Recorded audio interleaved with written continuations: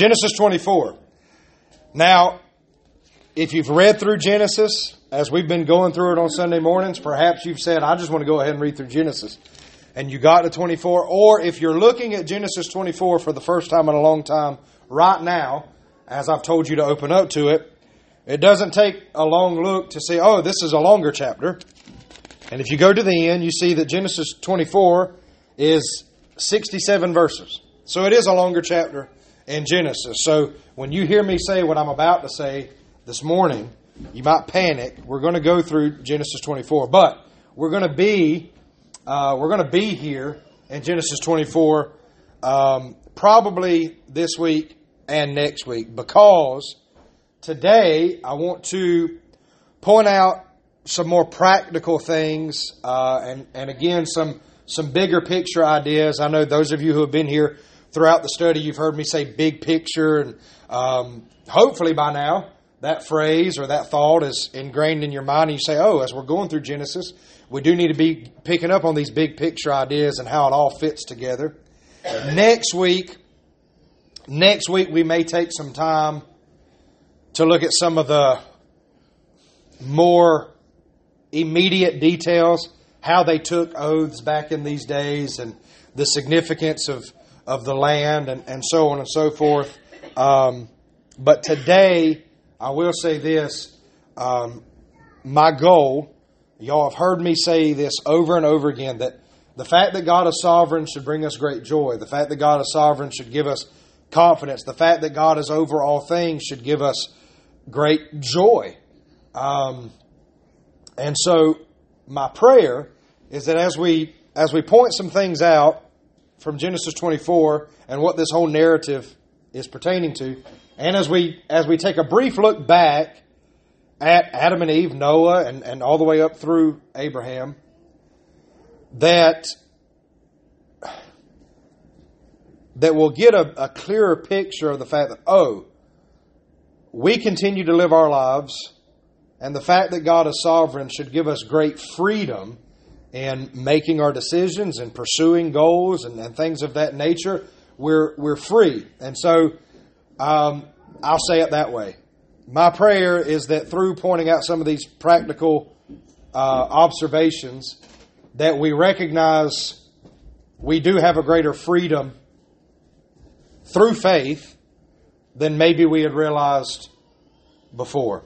And so, before I belabor my opening remarks, let me just go ahead. What we're going to do, Genesis chapter 24 is a narrative, a narration of Abraham finding a daughter for Isaac.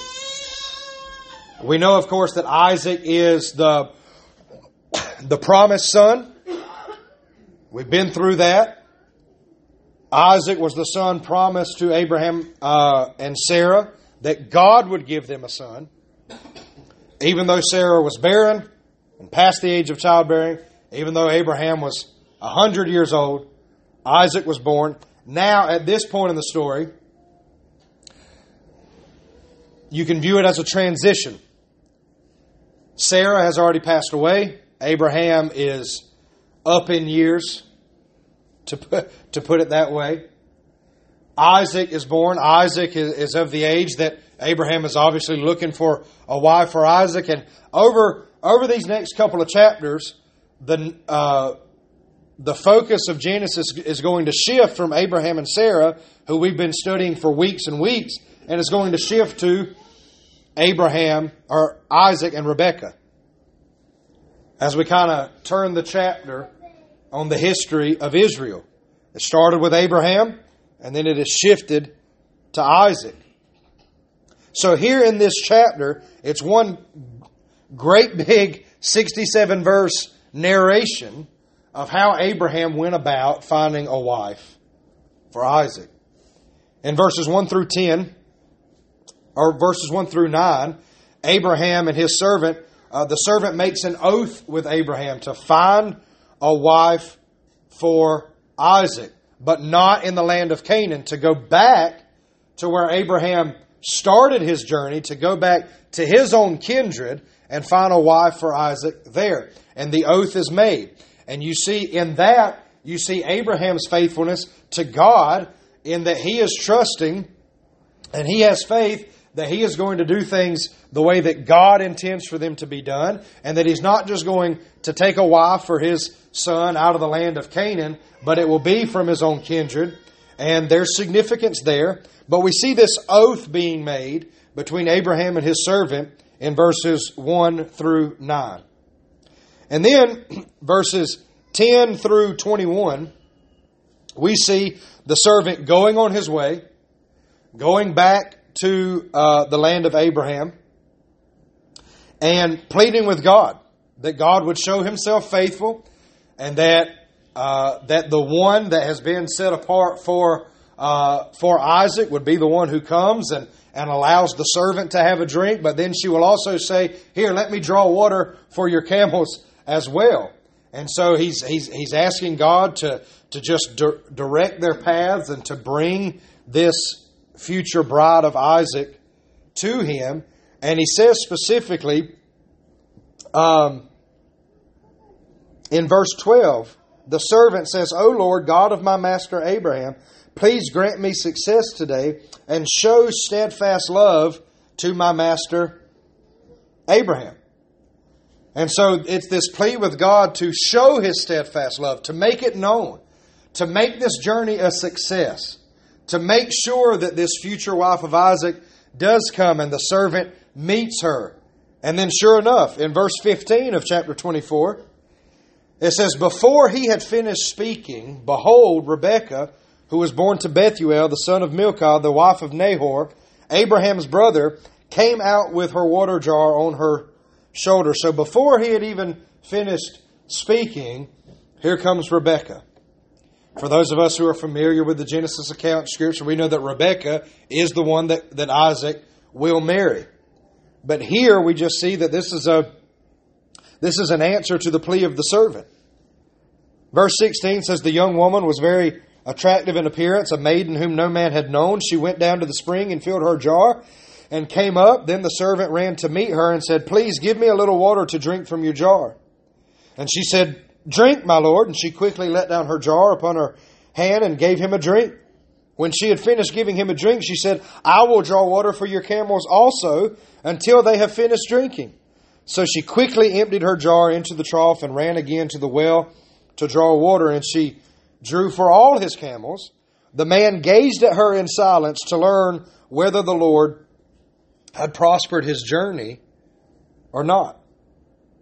In verse 22, when the camels had finished drinking, the man took a gold ring weighing a half shekel and 2 bracelets for her arms, weighing 10 gold shekels, and said, "Please tell me whose daughter you are. Is there room in your father's house for us to spend the night?" And so at this point, you can see the servant is a little bit excited, and he's adorning her with gifts from Abraham and asking, "Take me, is there room for us in your home tonight?" And so the next good chunk of verses, all the way through verse 49, to sum it up, she brings the servant back to her home. He's welcomed. The news is explained why he's there. Abraham has sent me to get a wife for his son. He made me swear, he made me take an oath that I would not take a woman from the Canaanites, but I would take a woman from his kindred here in this land. And then he retells the entire story of what has happened to Rebekah's household. We'll pick it up in verse 37. He says, "My master made me swear, saying, 'You will not take a wife for my son from the daughters of the Canaanites, in whose land I dwell, but you will go to my father's house and to my clan and take a wife for my son.' I said to my master, 'Perhaps the woman will not follow me.' But he said to me, 'The Lord, before whom I have walked, will send his angel with you and prosper your way. You will take a wife for my son, for my clan, and for my father's house. Then you will be free from my oath when you come to my clan. And if they will not give her to you, you will be free from my oath.'" So Abraham's words to his servant was this, because the servant had a concern. He said, what if there's not a woman there? What if she won't come back with me? Like, what if I come back empty-handed? Are you going to be upset with me? How big of a deal is it? How bad will it be? if I come back empty-handed? And Abraham's answer, again, shows his faith and his utmost confidence in God at this point. He tells his servant, the Lord, before whom I have walked, He will send His angel with you and prosper your way. You shall take a wife for my son, from my clan, and from my father's house. There's confidence there. There's faith. And for a moment, I do just want to sit on that and put it back in your head. As we've studied the life of Abraham, there have been moments where Abraham stumbled, so to speak. There have been moments where Abraham lacked faith. There have been moments where Abraham kind of stumbled along his way in his journey in following the Lord. But recently, in a couple more of these recent accounts that we've looked at Abraham's life, we've seen like this steadfast, God is who He says He is, I know what we need to do type faith.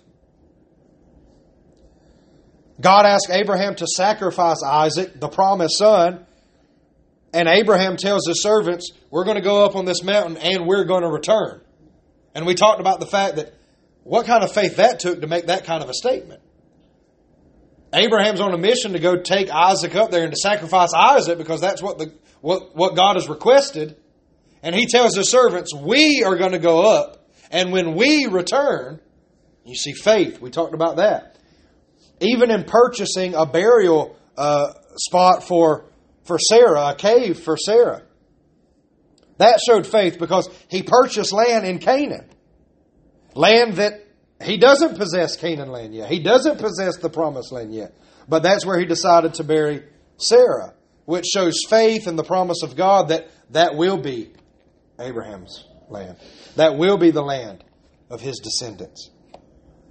And here we see his servant with a concern, and Abraham just says, the God that I serve, God whom I have walked before, He will be with you. An angel will go before you and he will prosper your way. And sure enough, that's exactly how it came to be. And so in verse 42, he tells Rebekah's household, he said, I came today to the spring and said, O Lord, the God of my master Abraham, if you now are prospering the way that I go, behold, I'm standing by the spring of water. Let the virgin who comes out to draw water, to whom I shall say, please give me a little water from your jar to drink, and who will say to me, drink, and I will draw for your camels also. Let her be the woman whom the Lord has appointed for my master's son. And he tells them, before I had finished speaking in my heart, behold, Rebekah came out with a water jar on her shoulder. And she went down to the spring and drew water. And I said to her, please let me drink. She quickly let down her jar from her shoulder and said, drink, and I will give your camels drink also. So I drank, and she gave the camels drink also. And so it's just it's tit for tat. He's telling them everything, exactly how it happened. He's giving an honest account. Abraham sent me. I came here. I offered up a prayer. I offered up a plea with the Lord. And He brought it about just as I had asked. And so here I am.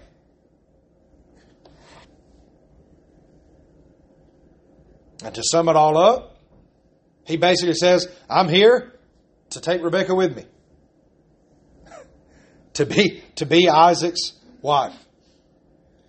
And they do make a plea. They say, well, give her 10 days. And he says, no, I really wish that she would come. The command has been that she would come now. And so they said, let her decide. And she was willing to go. And so the servant took Rebekah back.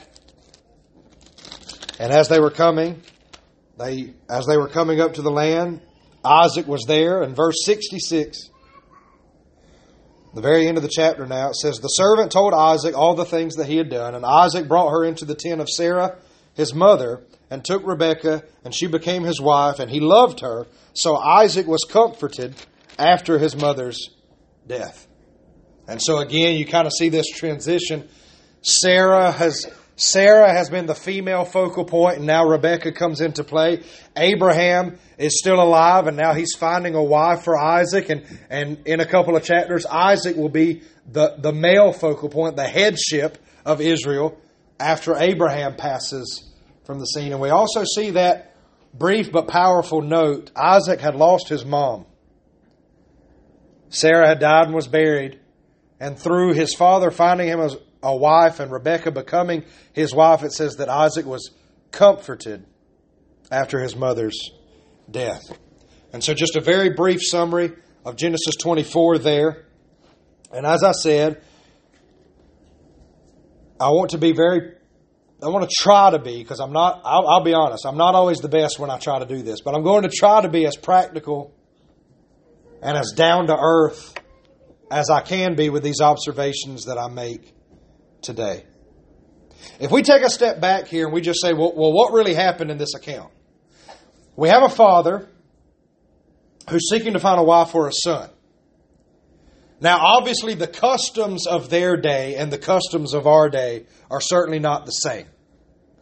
But what is the same is we would say, well, when we have children and they become old enough to really date and consider marriage, we enjoy it. We look forward to the day where our children will find a spouse and start a family of their own and become men and women of God and will step into that role. We look forward to that. That's a joyous occasion. We still celebrate weddings today like they celebrated union and marriage in those days. The customs might not be the same, but the joy of marriage is still the same. So we have a father who desires to find a wife for his son. We have a servant who, being obedient to his master, he goes out and he's a part of this. He made an oath with Abraham and he's going and he makes a plea to God. And we see God being faithful over all of this, which, again, if you've been with us throughout our Genesis study, God is faithful, God is faithful, God is faithful. Let that be burned into your memory. But we see a man who makes a plea with God. God, prosper this journey. Show your faithfulness to my master Abraham.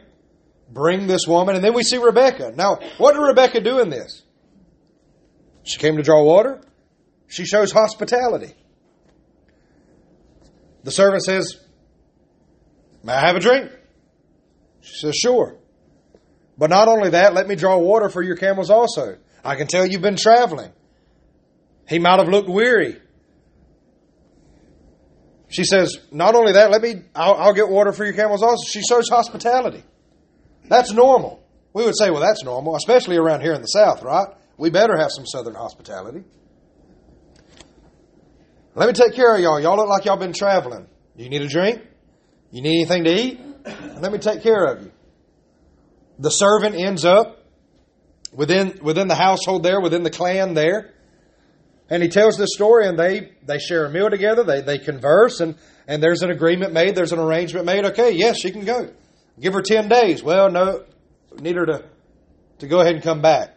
Okay, well, let her decide. Rebekah says, yeah, I'm willing to go. I'm willing to go. So the servant takes her back and Isaac takes her as his wife. Now, when we take a step back and look at it that way, we'd say, well, that's not very profound. Like, that just sounds like life as usual, right? Are we on the same page so far? That just sounds like normal everyday life. People who raise children, there's going to come a time where those children get married, right? There's other people that sometimes play a part in bringing spouses together. Our children have friends. Their friends might have played a part in getting them to go on their first date or something like that. And I'm not trying to play too much with this text. The customs are different. But there's other people involved in our friends' lives and in our families' lives. They'll celebrate the union as well. They'll celebrate the marriage as well. But that's just normal everyday life. Rebekah just showed hospitality, and God used that because a plea had been made from the servant to God. But Rebekah was just showing hospitality. The guy says, is there room for me and all of the animals here to come to your place and explain more of what's going on here? He's able to give her gifts, to give her bracelets and adornments from Abraham's goods. And he gives the family, when they agree to all of this, he gives the family out of the abundance of Abraham's goods. Which that is a testimony of God's faithfulness. But when we really look at this and say, well, a father found a wife for a son, children who get married, children who find a spouse, that's pretty normal stuff. Now we know that it's profound in the sense that God was over this. I'll put it this way. There was never a chance that Rebekah wasn't going to be at the well that day. There was never a chance that Isaac wasn't going to have a wife. So now we're kind of getting into more of the big picture, kind of profound stuff because God is in it. God's over all things. He's sovereign. There's no way that God would give Abraham and Sarah a son, Isaac, and then forget to prepare a wife for Isaac.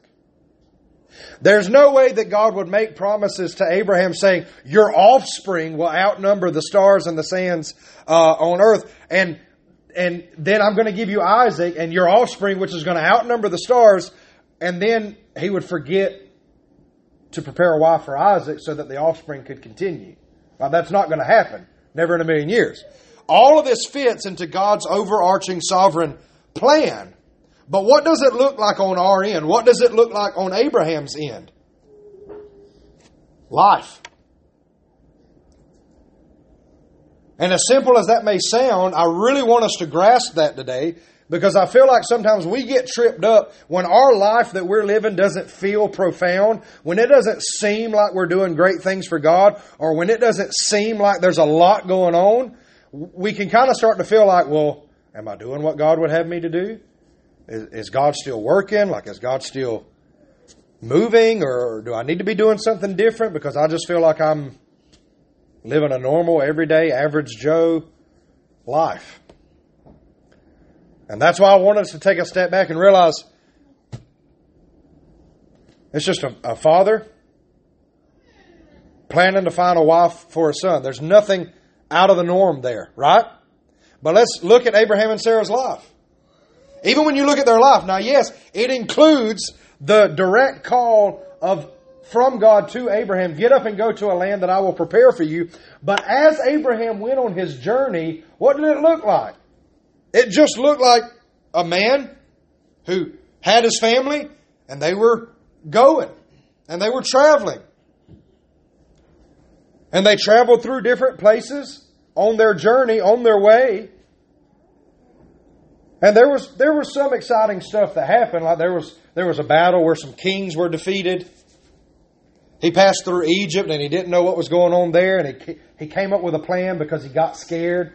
And he didn't know if his life was in danger or not. And so but even that, isn't that us sometimes? Sometimes we get into moments where we feel like we've got to take matters into our own hands. And we come up with a plan or come up with a scheme. And then later we're like, I really didn't have to worry about all that. I could have just kept going like normal and I didn't have to get caught up doing all of that stuff. That happened a couple of times for Abraham and Sarah. And then they try to take matters into their own hands and they tried to do it their own way sometimes. But they're just on a journey. And throughout that journey, they were awaiting a child. They wanted a child. God had promised them a child. But that child was going to come when God wanted it. And again, not trying to be irreverent or not trying to play fast and loose with Scripture. I'm not saying that this is direct things we should be learning. But if we just take these things for what they are on a practical level, that's just normal life. Most men and women, when they come together in marriage, they desire children. They desire to start a family. Sometimes that man and that woman, they might have difficulties in having a child. Sometimes they might not be able to get pregnant and begin their family when they want to, but they may have to wait and then later on. In some cases, it may be today that even the doctors may say you'll never have children. But then at some point later on, miraculously, it's like, oh, we're having a baby. It's just life as usual. Take it a step back further, and Noah, before the flood came, which was very profound, very supernatural. But before that, yes, there's a direct command from God. But what was Noah doing during that time before the flood? Working. Just working. Building an ark and giving a testimony of what God had said. He was working and proclaiming truth. He was working and proclaiming truth. And clearly, he was tending to his family and still doing a pretty good job taking care of his family and leading his family. Because who helped him build the boat? Well, it was probably Noah and his sons, right? And his family stayed together during that time. What does that look like? Life as usual. Men, work, lead the family, proclaim truth. I mean, you could turn that into a 3-point sermon for men. The way the world is today and how people like their 3-point sermons. Work, serve, do your job, lead your family well, and proclaim the truth. That's what Noah was doing. He was working, being obedient to God, building that boat, working hard, leading his family, taking care of his family. And that includes spiritually. You could say, well, what was Noah telling his family? We're building this ark because God said to do this. We're serving God. We're being obedient to God. And what was Noah telling everybody around him? What God had spoken. He was proclaiming the truth. Is that profound? No. What are we called to do as Christians? Live our lives, serve the Lord, live a life for His glory. What does that include? Work, home life, worship, normal stuff. Normal, everyday, run-of-the-mill stuff. What makes our life profound, what gives our life significance, isn't anything that we do or anything that we are. The significance comes from the fact that we are His. And we acknowledge that He is working all things together for our good, and He is working all things according to His eternal purposes. But what is our responsibility? Just live life for His glory. What does that look like? Work. We've got a family, home life, family. We're out in the workforce. We're to be a testament of truth. We're to proclaim truth wherever we go. We exist for His glory wherever we are. Our words should glorify Him. Our actions should glorify Him. All of our life should glorify Him. It's just normal, everyday living. Take a step back even further from Noah and go all the way back to Adam and Eve. Be fruitful and multiply, subdue the earth, and take dominion over it. If we could give Adam an occupation, what was his occupation? We'll see who's awake this morning. What would probably have been Adam's occupation if we had to give him a career title today? He tended the garden. Farmer. Be fruitful and multiply. What does that mean? Adam and Eve were supposed to have kids, y'all. That's all that means. So, work hard. Take care of the earth. Work hard. Eat.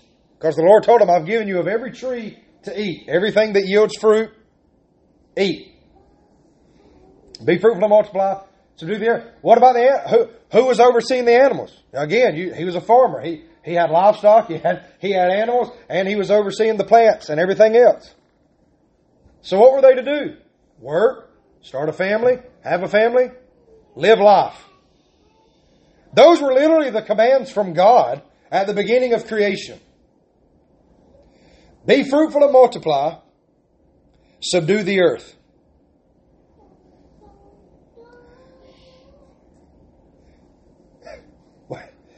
When you look at that and you say, he was really, have a family, and take care of what I've given you. Does that sound profound? Does that sound like some unattainable goal? Be fruitful and multiply, have a family, subdue the earth, which at that time Adam and Eve, all of the earth had been. But be fruitful and multiply and take care of what I've given you. Does that sound profound or does that sound normal, average, everyday, run-of-the-mill? That just sounds like regular life, right? When we look at the people, Adam and Eve, even Cain and Abel, Noah, Shem, Ham, and Japheth, Abraham, Hagar, Ishmael, Isaac, Sarah. When we look at the people and we say, well, what have they been doing this whole time? Life. Life. And they've had highs and lows. They've had some really high highs and some really low lows. Right? Now, at other times when I brought this particular portion up, and I do want to be clear on this too, what is one thing beyond a shadow of a doubt mankind is consistent in? mankind is consistent in sin. From the beginning, there has been one thing that mankind is really, really good at. And yeah, I'm trying to be a little funny with that, a little humorous. Mankind is really, really good at rebelling against God, not doing what God said to do, doubting God, questioning God. Right? We've seen that over and over and over again. But there have been moments where God's people, Abraham, Noah built the ark, right? You could say that's a high spot. That's a high point. Noah was told to build the ark. He built the ark. And what did the ark do for him? Kept him safe during the flood. Right? There's been some... Abraham, he has exemplified faith at times because of God's grace. If there is one thing, and there's many, but if there is one thing that we could say, what has God done during all of this? What has God been very consistent at? We could say God is faithful. God is faithful. He gave promises at the very beginning of Genesis, and He has done nothing but make good on those promises over and over and over again. And He's moving His plan forward. In Genesis 3, He said the seed of the serpent would be crushed by the seed of the woman. We're still in Genesis, but already the groundwork has been laid and progress has been made, building up to the point of when Christ will come and be born of a woman and will ultimately crush the head of the serpent. And if I can add one more thing, we could say, here it is again, God is sovereign. Did any of Adam and Eve's mistakes or mess-ups hinder God's plan? No. When Cain murdered Abel, did that stop God's plan from working out? No. Even when God had to send a flood to destroy all of creation, did that trip up God in any way? Did that cause God to stumble? Did that hinder His plans in any way? No. When Abraham lied and he got Sarah to be in on the lie and told Pharaoh that this is not my wife, did God have to make an adjustment and say, oh, I didn't expect that to happen? Again, not speaking irreverently, just no. God has been executing His plan with perfection throughout this entire event. Even when Abraham and Sarah concocted a plan and said, oh, this is how God's going to give us a son. Abraham, you go into Hagar and she'll give you a son and he'll be the one. Did God say, now I'm going to have to do something I didn't plan on doing? No. God was still able to go about carrying out His plan. Nothing can thwart God's plans. Nothing can hinder the plans of God. And we can rest in that. We can relax in that. Even, listen, here's what that means. Just to be totally blunt or transparent with it, you could word it this way. Spiritually speaking, man's sinfulness doesn't hinder the sovereignty of God. Man's sinfulness doesn't hinder the plans of God. But to put it in layman's terms where we could really understand what we're doing, for our own sake today, just being practical, our own stupidity doesn't hinder the plans of God. When we make mistakes, when we make wrong choices, that still doesn't hinder God. In fact, God is so great that His overarching plans and the things that He has ordained for all creation include our stupidity and include our mistakes and our missteps. Right? There's freedom in that. Because here's what I think happens sometimes, even for us as believers. And if I could just give a brief personal testimony here that maybe will help tie this in even more so. When I was growing up, it was a really common thing. At chapel services at Pinewood, at youth camps in the service, at VBS at church.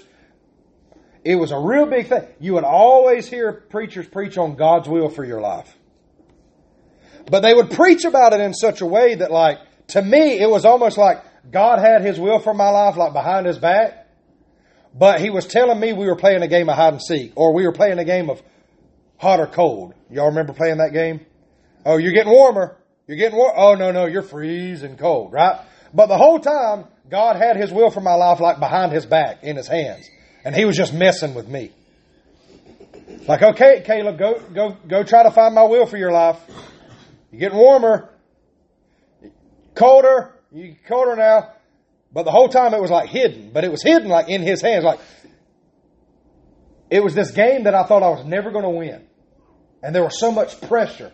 Because the way that God's will was talked about was, there's a specific college God wants you to go to. There's a specific person that God has for you. And if you marry the wrong person, or if you go to the wrong college, or if you start the wrong career, you'll never be as happy as God wants you to be. You need to be right where He has placed you in His perfect will. Now, there's some truth to that.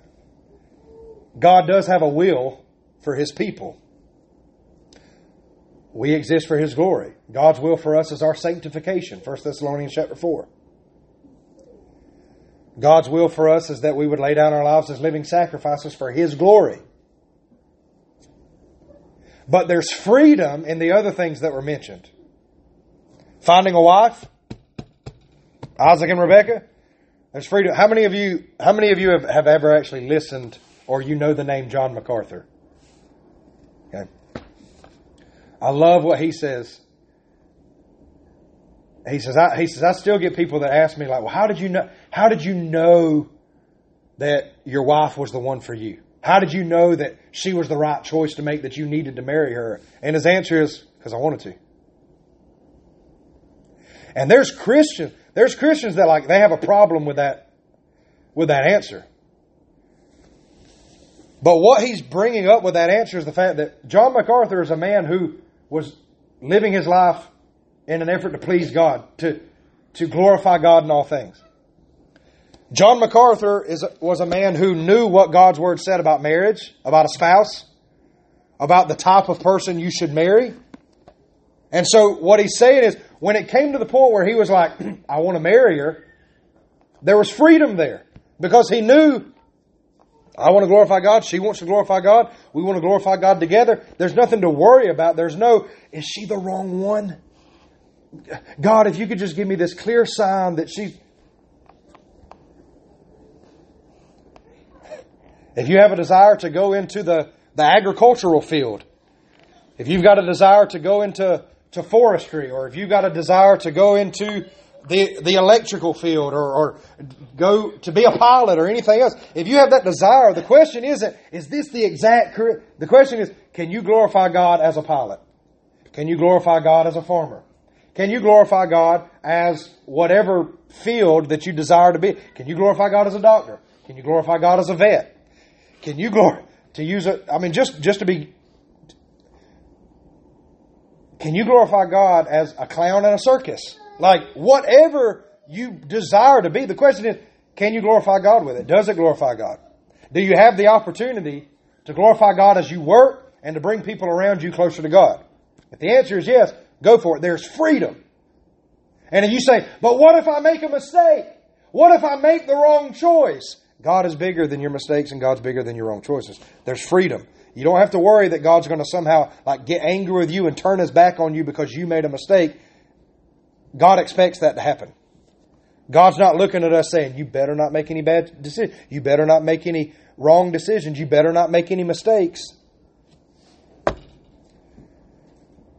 In fact, much of God's sanctifying work in our lives comes through us when we make our mistakes.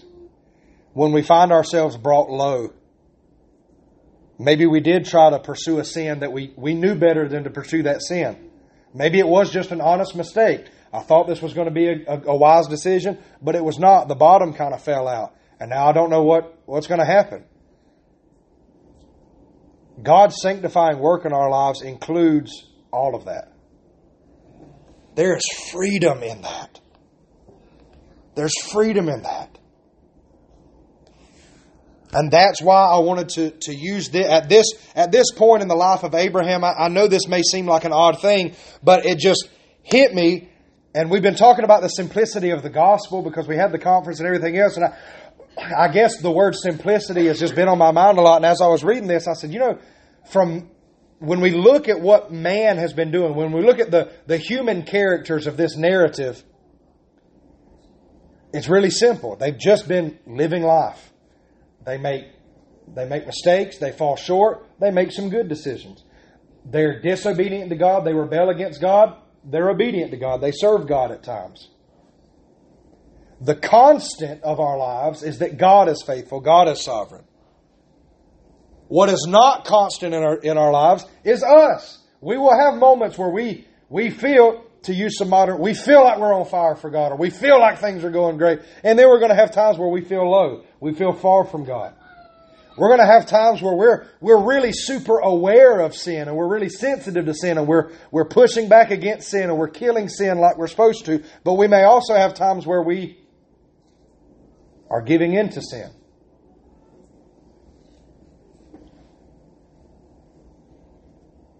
And my aim this morning is just to help us all understand, like, that's normal. And it's okay.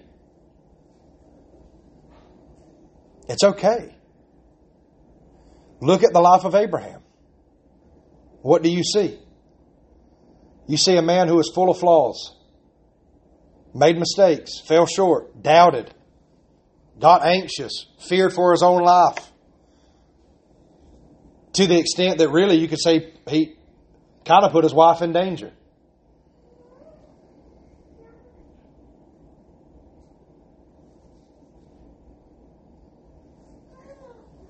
What do we see in Noah? In Noah, we see a man who was obedient. But as soon as he got off the ark, what did he do? He got drunk. He got drunk and passed out in his tent. That's what he did. After he built an altar and worshipped God. He built an altar and worshipped God, and the next thing we read is that he's passed out in his tent drunk.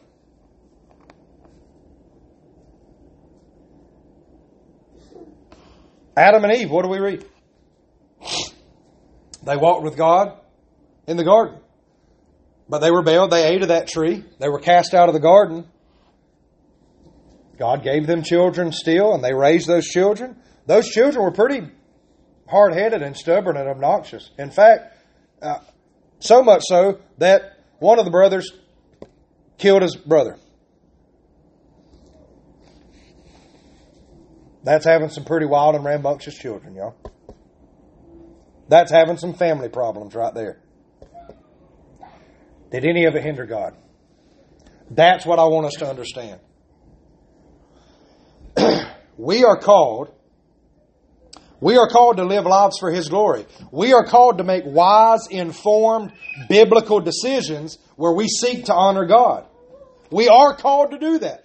But if we are seeking to make wise, informed decisions for His glory, then we have freedom. Now hear what I'm saying. We have freedom to mess up. That doesn't mean that if we sin, we can just, oh, well, I sinned, who cares? I'm saying we have freedom to make a mistake. And we're going to make mistakes at times. And when we take a misstep, when we make a decision that we look back on and we say, that wasn't the best decision. We're still free in the sense that we can say, and God, not even that hindered you. Thank you, God, that my foolishness and my stupidity at times can never hinder you at all. God is faithful. We can live with the confidence that God is for us. We live with the confidence that God is for us. He has given us His promises, and He is working all things together for our good. That should give us great freedom. That should give us great joy. Not freedom to sin as we want to sin. Not freedom to abuse the grace of God, but freedom to live. Freedom to just live and enjoy the life that God has given us. So what does all of this have to do with Genesis 24? In Genesis 24, the father was seeking a wife for a son. We started in John 10. And to close, some of you may still be wondering, why did Caleb read John 10? And we're in Genesis 24. I read John 10 for this reason. Abraham was looking for a bride for Isaac. That bride was never not going to be there. In fact, that bride was never not going to work with the servant and end up going home to Isaac. Why? Because God's sovereign. Everything worked out according to His plan. What did it look like underneath that? It looked like a father getting his servant to go get a wife and bring that wife back for a son. But what really was it from heaven's vantage point or God's vantage point? God was just bringing His plan together. The Father, the eternal Father, has prepared a bride for His Son. And that bride is made up of every believer from every tribe, tongue, and nation who turns to Christ in repentance and faith. And there is not a chance. There is no chance, zero, that anyone who is meant to be a part of that bride will not listen and come home to Christ. It's a done deal. It's a done deal.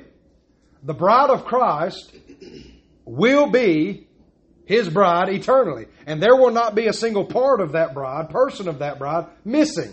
They will listen and they will come to Him. How do we know that? We read from John 10. The sheep hear His voice and they will follow Him. They won't follow the voice of another. But what does that look like underneath? Not from heaven's vantage point. From our vantage point, what does that look like? We share the gospel. We share the testimony of Christ. It goes out. Those with ears to hear will hear and they will follow. So even in this narrative, a wife for Isaac, we see a flash or a shadow that goes towards Christ. Christ has a bride. Isaac was the promised son. Jesus is the promised son. There was a wife found for Isaac. There is a wife found and prepared for the Son, the eternal Son. And that's us. And the way that that wife is brought home to Christ is through the proclamation of the gospel. And those who have ears to hear will hear and they will come. And there is not a chance that any of them will be left behind or forgotten about. The bride of Christ will be His eternally and will be His fully. And we can rest in that. Why? Because God is sovereign. He's working all things according to His own counsel. So I know that this sermon was a bit different. Like I said, I know this to be a fact. I'm not saying this for sympathy or any other thing. When I try to preach a sermon like this, it's 50-50. It might land or it might not land at all. If it landed for you today, praise God. If it didn't land for you today, see you next week. Okay? There is great freedom and understanding that God is sovereign. We're just expected to live lives for His glory. If you make a mistake, you made a mistake. God doesn't expect you to be perfect. Look to Christ. And in the bigger picture, as a bride was prepared for Isaac, a bride has been prepared for Christ. How can we know that we are a part of that bride? How can we know that we are a part of the body of Christ? Repent and believe. Turn to Christ for salvation from your sins. Our only hope of salvation is Christ alone. That's it. Have you turned from your own sin and placed your faith in Jesus Christ and His saving work upon the cross? That's how we can know. So, I pray that this was a help. Pray that it was a benefit.